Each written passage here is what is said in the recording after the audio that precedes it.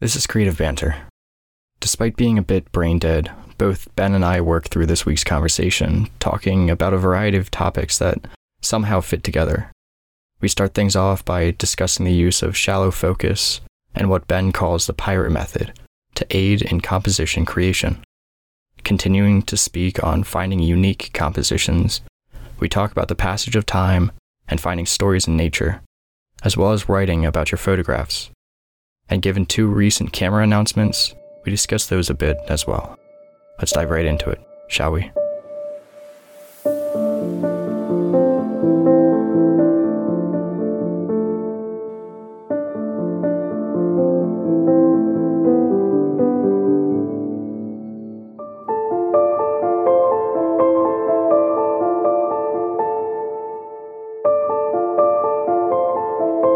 Done anything since yesterday, as I was saying before we got recording, with the film from Acadia. Yeah. Which it's weird to know that this is coming out a week after like today's episode and not be able to talk about like, oh, what photographs am I actually happy with and which ones am I keeping?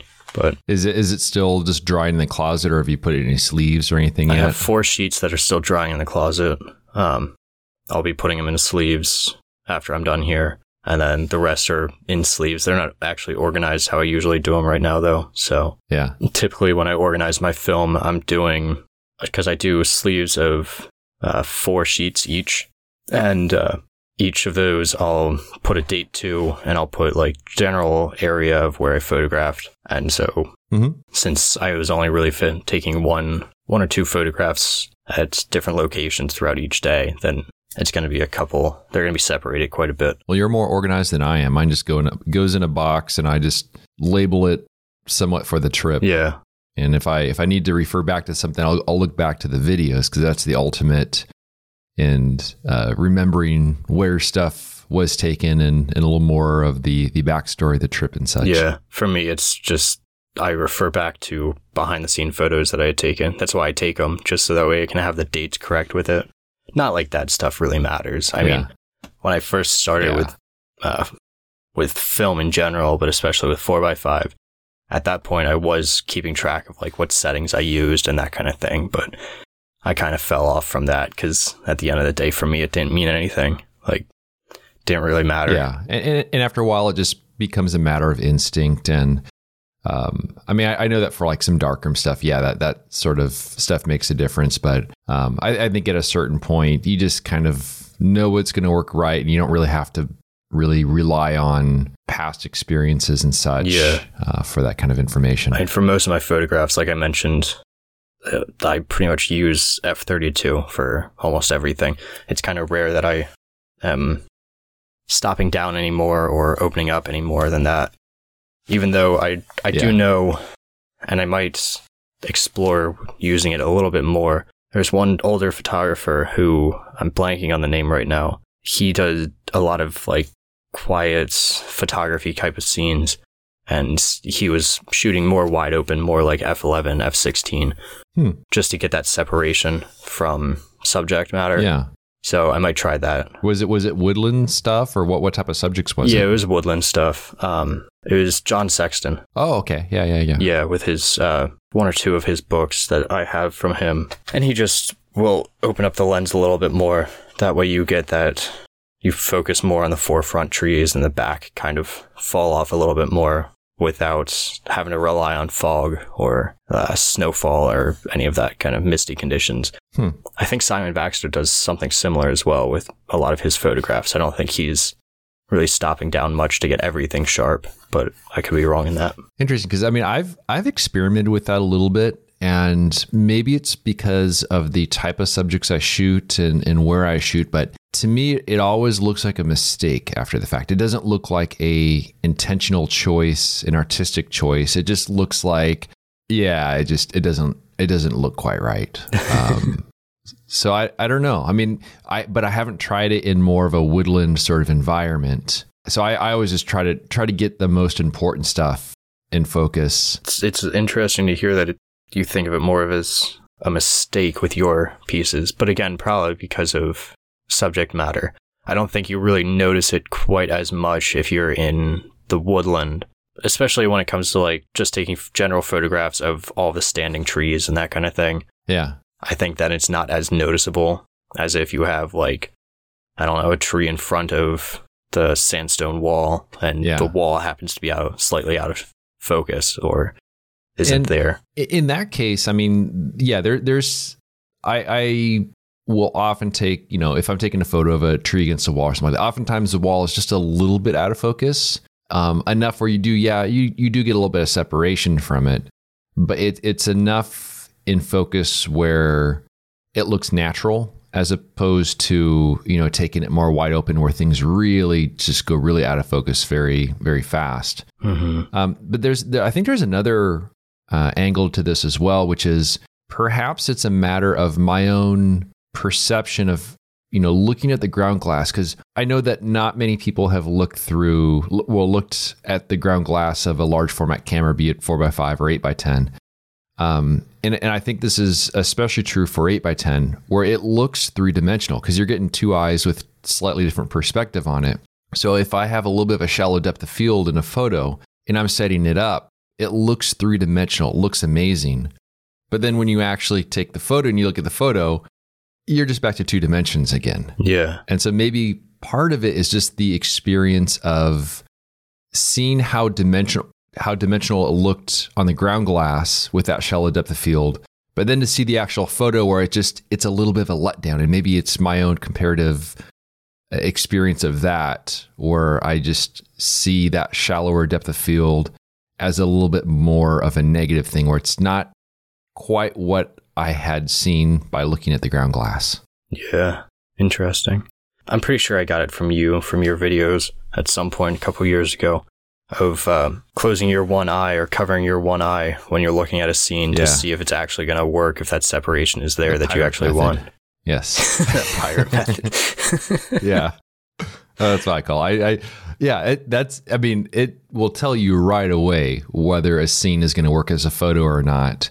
So I do that all the time. It definitely is a very useful technique. I haven't used it too much recently, but every time that I consciously remember about using it, and when I really am unsure about a scene, if it's going to work out, yeah, it definitely comes in handy. It's nice. Yeah. One of those little things that you pick up over time. Yeah, I just do that without even thinking about it now. I mean, usually the first thing I do, if I'm just walking along and I see something pretty good, first thing I do is just close an eye and look at it in 2 dimensions. And it gives you all the answers you need just in a split second. Between that and then the framing tool I use, which also very much benefits from closing an eye. That way it's just, you can have a clearer view at it. But yeah, it's those small things that just tell you so much. And that's the sort of stuff that I didn't know early on when I was first getting into photography. But it's just the little tips and I hate to say tips and tricks, but the techniques you learn along the way that make all the difference when trying to find a composition. How do you go about using that focusing square or whatever you call it? The framing device? Yeah, the framing device. In what way? In terms of like different focal lengths or anything in particular? Yeah, more so about different focal lengths. Because like I've thought about getting one and I've thought about using one, but it's weird to try and figure out where your arm has to be, like how to hold it to get that focal length equivalent. And like, yeah, so. Well, I think it's one of the things where the more you use it, the more you become familiar with it. And then you build that muscle memory. My most commonly used lens is a 240 millimeter, which is about the same focal length as what the standard camera on the iPhone will show. And so I just learned that with the framing device, I just touch it against my nose, and then that's basically my 240. I hold it, just a little bit further away. That's a 300. It doesn't have to be absolutely like 100% accurate. It just gives you pretty much a ballpark feeling. So it's not a matter of having complete precision with it. Mm-hmm. It just gets you thinking, and it's enough where I can look at a scene. I typically know what focal length I'm already looking at, but I pull that out and I can get a little better feeling for which lens to pull out to, whether it's between like 240 or 300. But it's just muscle memory. I think when you find a potential subject, you use a framing device to evaluate a potential composition. Then you set up your camera, then you see what the camera actually looks at. And then you kind of look through the framing device again. It kind of allows you to calibrate that muscle memory. But Gotcha. It's by far the most useful piece of non-specific photo equipment that I carry. I suppose one of the big reasons why I haven't picked one up yet is because I'm only using one lens. So I kind of have, over the years, really... Yeah, you have like it built in. Yeah. With that muscle memory, it's just... I can look at a scene and get at least a general sense of, all right, if I want this, this, and this in the composition, then I need to put my tripod roughly here. And I'm pretty accurate with that. Yeah, and I find it's important to, I'll use it to roughly see what a composition will be, but then I'll just kind of slowly move through the scene with that and see how the dynamics of the various subjects within that composition change. And as an example, on the Discord for the previous episode, I had posted a couple pictures from my iPhone of a subject I photographed. And it's a scene with this fallen juniper, and then there's some wildflowers around it. And there's the scene when I actually shot it. And then when I went back 19 days later, as we talked about in the last episode, and it was just all dead. But that picture's on the Discord right now for episode 59. But when I was looking through the framing device for that scene, there was a variety of different ways to compose that. But I found that there was a very specific place I could stand, and then you get it accentuated the curve of that fallen tree in a way where if the camera was positioned maybe about, I don't know, an inch or so to the left, you don't see that curve of the branch anymore. And I realized right away that was a very important part of that composition to make it more dynamic. And if I had just set up my camera, I think I wouldn't have realized the importance of that. So once I get things dialed in, you look through there and then you see how the various like lines and shapes and everything in the composition play off each other. And then I'll usually take a picture of it with my iPhone from that specific angle. And then when I'm under the dark cloth, I kind of refer back to that picture on the iPhone just to make sure that the spacing is pretty good and I'm capturing what I want. But I think it's really a combination of that tool plus having my phone with me for the scouting pictures. I think that really helps to build more of a sense of satisfaction with that I'm shooting really what I'm setting out to. Yeah, I just opened up the Discord channel and was looking at the photos that you had posted on there. And wow, that is a major difference. Yeah. Even just looking at the two of them, like flipping back and forth and seeing what's like the color of the tree, how drastically that changed, just how much is hidden from the tree. Yeah, I thought that the wildflowers, I thought the green parts would still be alive at least. Maybe like the flowers would be kind of dead, but maybe there'd still be, some of the plants there, but everything was just gone. I mean, it was almost unrecognizable. If not for, knowing exactly where I was standing and knowing where that, fallen tree trunk was, I mean, I would have walked right past it and I wouldn't have even known it was there. So it was absolutely amazing how much of a difference it made. And so it was really interesting to go back and to see that. And that kind of goes, I don't remember exactly what episode it was, but I remember before we had talked about those photographers who go out and make those photographs of the same location, same composition, like throughout the years, throughout the seasons. And that really shows why you were able to do that and still come away with photographs that are drastically different each time. Even if it's the same exact composition, even if it's the same elements, everything is the same except for that passing of time. That's crazy. Now, as a black and white photographer, are you looking at the dead scene going like, oh, I see potential there? Because like the branches of the tree trunk and everything, it has more form to it in black and white. Because who needs color? There's are you familiar with the Comp Stomps account on Instagram? Yeah, I was at one point.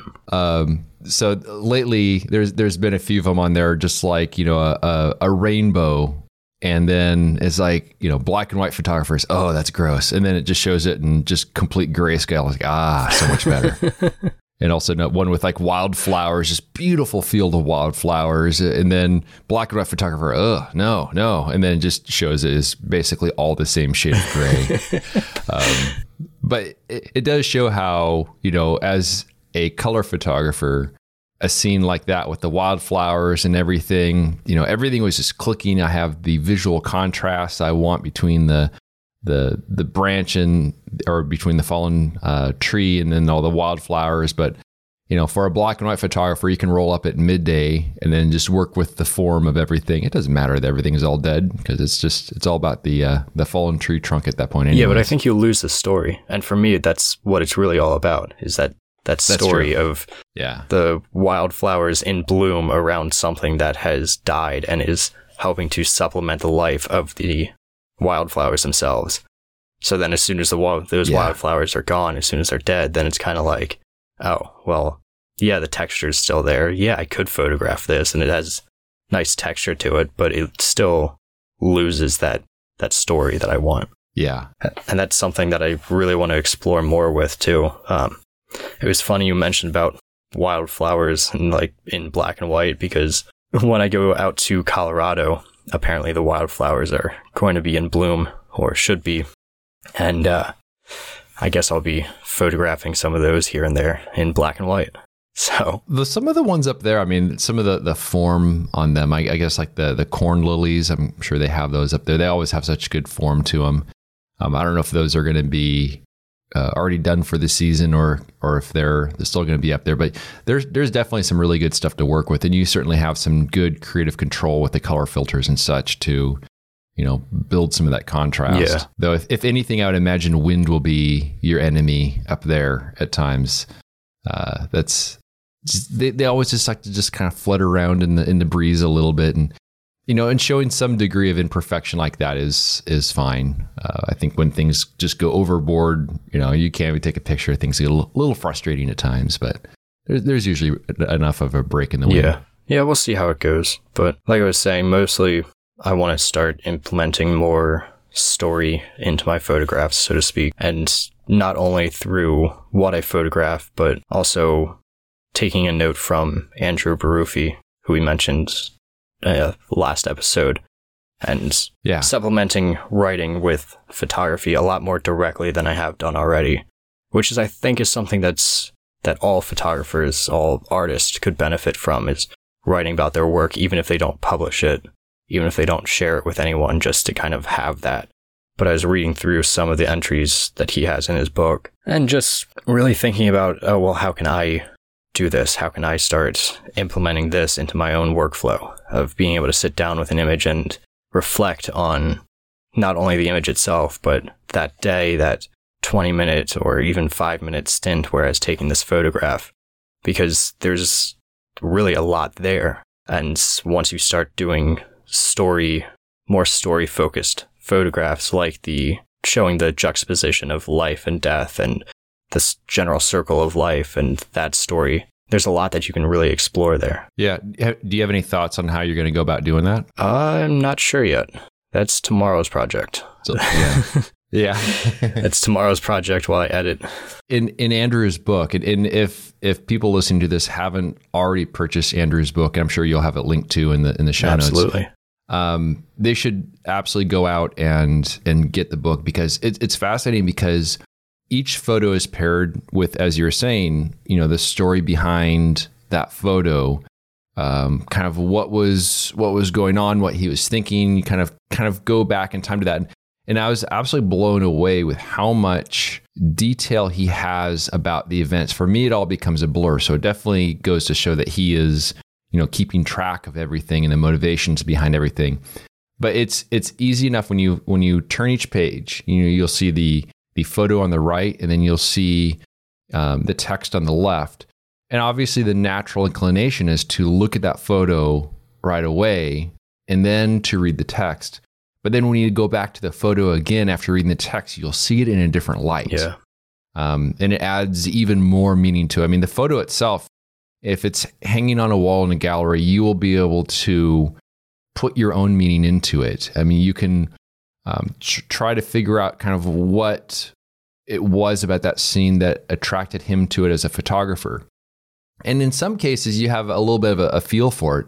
But when you read the text, it gives so much more depth to that image in a way that, makes it just even more powerful.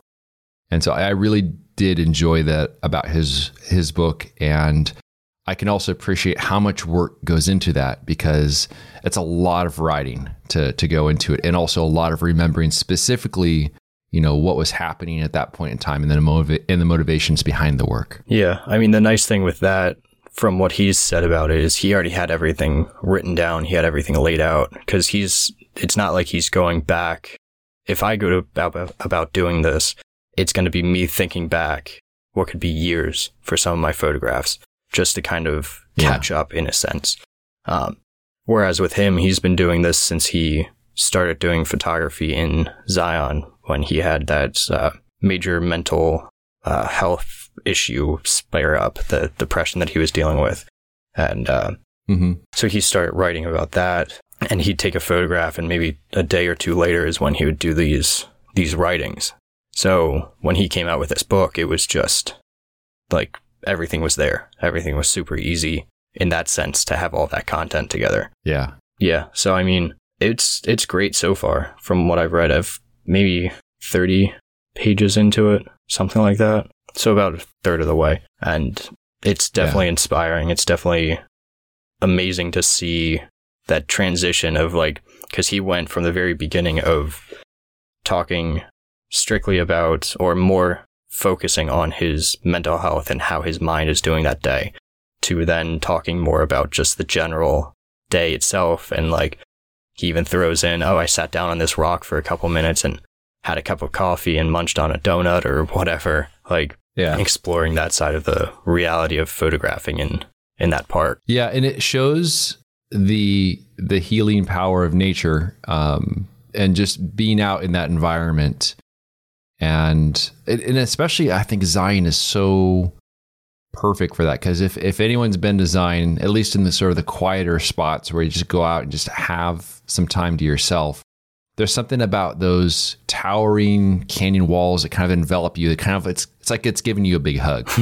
So, certainly one of the reasons I love going there, just the sound of the river, the sound of the wind through the leaves, the light as it changes.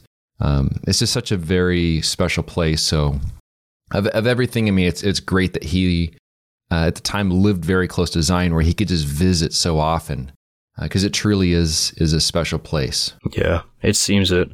I think my girlfriend and I were talking while in Acadia. We were thinking about our next trip and where we want to go and what we want to do. I think I'm going to be heading out that way next year. Oh, cool. Yeah. Any feeling for the time of year that it would be? Unfortunately, it would probably be toward end of June,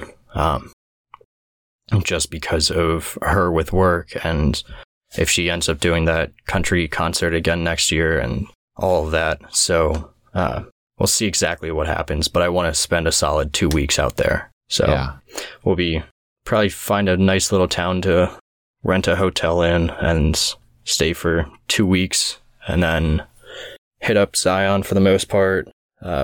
Probably see Bryce Canyon and some of the other ones. Avoid arches like the plague, because I don't feel like dealing with that. Yeah. But otherwise, just a little bit different of a trip. Probably fly out instead of drive, because I don't know that I want to make that drive. Yeah. So, something else to look forward to. Finally see what the West Side is all about. Yeah. And even though June is certainly a popular time, a busy time in a place like Zion, it takes very little effort to get off the beaten path, and you can have some of these side canyons all to yourself. And, once you're just a little away from the road, then you're just, hearing the wind through the pine trees, the bird calls, everything else that's going on. And it takes very minimal effort to find that quiet sort of place. And just to wander around and to explore, just so long as it's not crazy hot, because then you just can't escape that. And that does get a little bit miserable at times. So hopefully the weather will be on your side if you guys make it out there. With the heat too, that's the nice thing about not camping, and the biggest reason why I don't want to camp yet. Yeah, you're not going to be living in it 24/7. Yeah, I don't want a repeat of last year with the Smokies and 80-degree weather where I can't shower and humidity and just not fun. Yeah, when we were passing through that area, it was probably in the mid 80s or so, and then about a week after we got back, I think it was about 108 in Zion. And oh boy, yeah, and even in the shade, you're just sweltering. So yeah, I mean the winter, the spring, the fall are certainly preferable, but it's beautiful there any time of year. And also with the flexibility of being in a hotel, then at least you can have a little bit of an escape if it's a bit on the warm side. But it'd be fascinating to, if that trip eventually happens, it'd be fascinating to hear your perspective on the place. Because I certainly remember my first time driving through there, and it was basically just a matter of like sensory overload. There's just so much stuff going on. I guess it's kind of like being in a woodland, but in a different sort of grander environment, where instead of it's just all the trees and stuff, it's just all these, sandstone cliffs everywhere. And no matter where you look, you're just seeing more detail and texture. And it's a very awe-inspiring sort of place to visit. I'm also curious to see how I'm going to receive the lack of trees. As much as it's like, as you say, it's chaotic in the sense of there's so much to see and take in. Yeah. At the same time, I'm wondering, it's definitely not the same chaos as what I'm used to with the woodland. Yeah. In terms of lacking separation with certain photographs and that kind of thing. So I'm curious how that changes my perception as well. And also, I very rarely see black and white work from Zion. I think it is such a color-heavy place, and just the way that the light is, the way that the subjects are. It's not too common I see black and white work there. And so that would also be a fascinating twist to see what sort of subjects you're able to come up with when you have that perspective of never having been there before, where everything, is so new and fresh and different, because it'll certainly be a different perspective than I'm accustomed to. Yeah, it'll be interesting. I'm looking forward to it, but I can't look forward to it that much because I don't know if it'll actually happen. Yeah. We have so many other trips that we want to do and so many other things. Yeah. It's definitely on the top of the list, and she seems okay with going out that way, especially as long as we're in a hotel and don't have to worry about making a long drive. But it's going to be interesting even more so to fly with film if that ends up happening. Yeah. Yeah, that's not something that thankfully I haven't had to deal with that. I know that for some people, they kind of figure out a system, it all works fine, but it's just one more hassle, one more thing to stay on top of when there's so many other things to stay on top of as well. Yeah. So that would certainly be a bit of a challenge. Yeah, I already told her, if we're doing this, I need to get there an hour earlier, and we need to hope like hell that I get a nice TSA agent who is actually understanding of what I'm doing and why I can't have my stuff go through through the X-ray machines and such. Yeah, we'll see what happens. How's the prep going for your upcoming trip to Colorado? It's not. I have done nothing to prep for that yet. I don't really think that there's a ton that I need to prep for, but that's stuff that I will be worrying about probably next week and the beginning of the week before I leave. Yeah. I still have that box of 25 sheets, still have probably about 15 sheets from my other box. So in terms of film, I'm okay. Or at least I hope. Yeah. That's good. Yeah.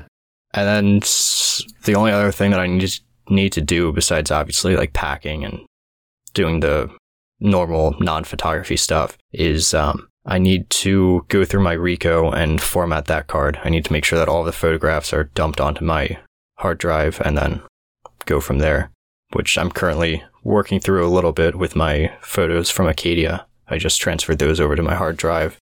Ended up with 212 photographs from the trip. So that's interesting. I mean, it's not a huge number, I think, by the standards of people that shoot digital, but it's a pretty high number for, coming from a film shooting perspective. I mean, certainly a different style of photography.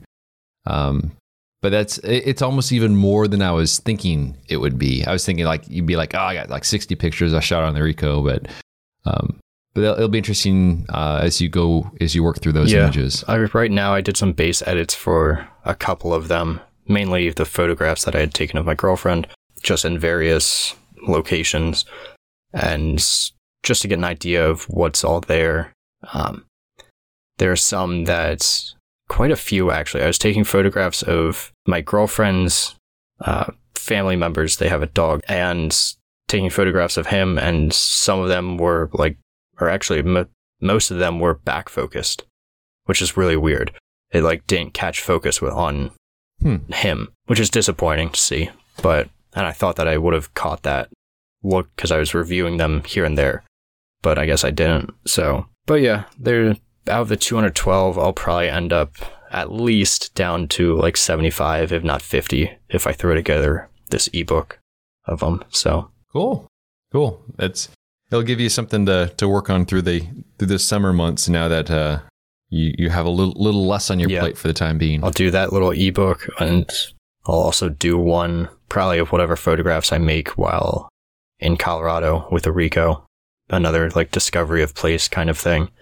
Probably just do that for each of my trips from now on and see what happens with it. It'd be a nice little coming together project of everything. Maybe throw in whatever portfolio worthy 4x5 photographs I end up taking as well, as a kind of end of the book sort of deal. Maybe we'll see what happens, but looking forward to playing around more with ebooks here and there. When my wife and I went on our trip, I took along, I have this little Sony RX100. I forget which generation it is, but it used to be the one I'd use for doing the backpacking video, but then they came out with the ZV-1 that has the mic jack and other stuff like that. So now I just use that other little camera just as a little pocket camera. But I brought that along on the trip and basically just used it for higher quality snapshots. I mean, nothing really very serious, even though, the image quality is actually pretty good on it. But just because it's got the little flippy screen, so we can stand in front of a waterfall and take pictures and stuff like that. But I never really felt inclined to use it for anything other than that, really. But it's it's a good little camera, and something that when we went to Hawaii, I brought that along as well. So it's better than a cell phone, but use it mostly just as a point and shoot. Yeah, that's kind of how I feel about the Ricoh as well. Not something that I would ever really consider using for my main photography kit, but nice to be able to have and pull out and use. That's more of a comfortable focal length than my phone has, and better quality than it, but still. Do we have any interesting topics of choice from the Discord or from the lists or anything we have? From the list, we have different cameras that are coming out or being built up. The first one that I saw is a modular large format camera that's designed to grow with you, apparently. So how does that work? So it's from Ondu Aiken. I believe I'm pronouncing that incorrectly. I don't know. But they say that it's designed to grow with photographers thanks to its modular design. It's available with a 4x5, regular 4x5 back. And it kind of has 3 different modules. So there's standard, range, and panoramic. Is it one of these 3D printed kind of? I'm trying to picture what it is. I don't know if it's 3D printed actually. It looks kind of in line with how Intrepid makes theirs, but the standard setup is the lightest version of the camera and includes a rigid back and a movable front standard. They claim that it's perfect for a lightweight setup that will fit most large format photographic adventures. And then for macro photography or long focal length lenses, the range module includes longer bellows and a rear sliding rail, which increases the... Okay, I'm looking at it right now. Yeah. It looks kind of like just a normal camera. Yeah. And then you can swap between the range module and the panoramic module on a regular basis without any tools.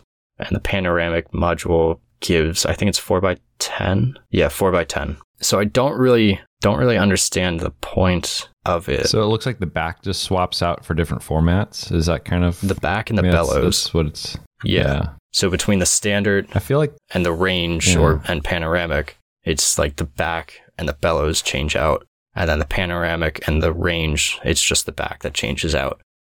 And the other thing that I saw that was weird about it is the bellows are clipped on just pretty much with magnets, which makes it really easy to switch them. But there's no seals to it. There's nothing to ensure that you're not going to get light leaks. So yeah, I'm not sure how to feel about it. Obviously not something that I would plan on getting, but it's nice to see different options, I guess. Yeah. It's a little weird to, especially with the price point. After pre-orders, the price is around, I think, $950, which is quite high compared to Intrepid, but obviously a bit lower compared to something better like Chamonix or Shenhao. So yeah, I mean, it's always interesting to see other options out there.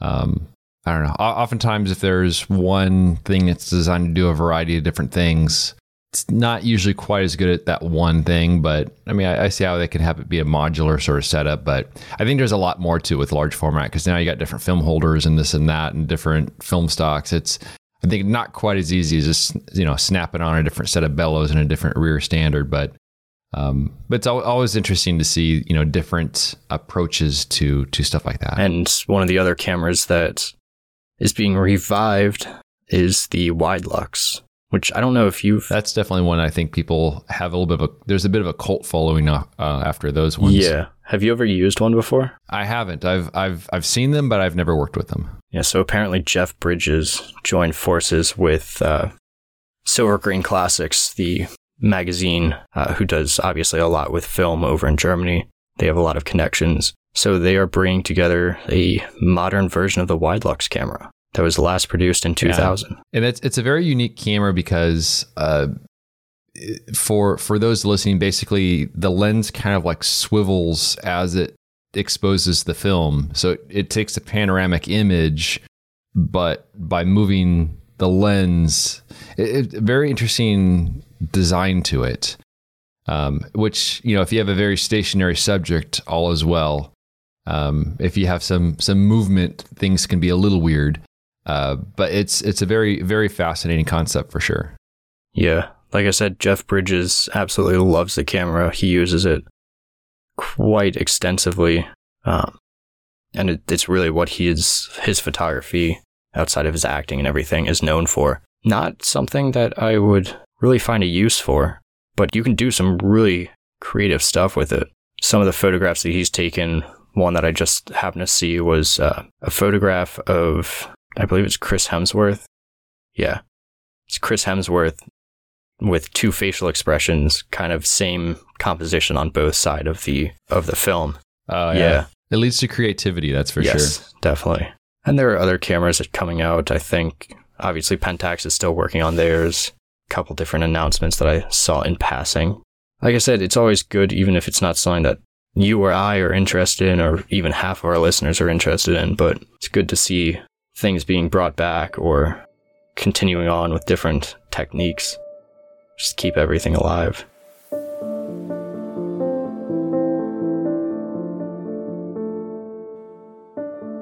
I hope you enjoyed our creative banter. You can learn more about Cody's work by visiting his website, codyschultz.com. And you can find my work at benhorn.com. For further discussion, join us at patreon.com/creativebanter. It's a place where we can interact with you, the listener.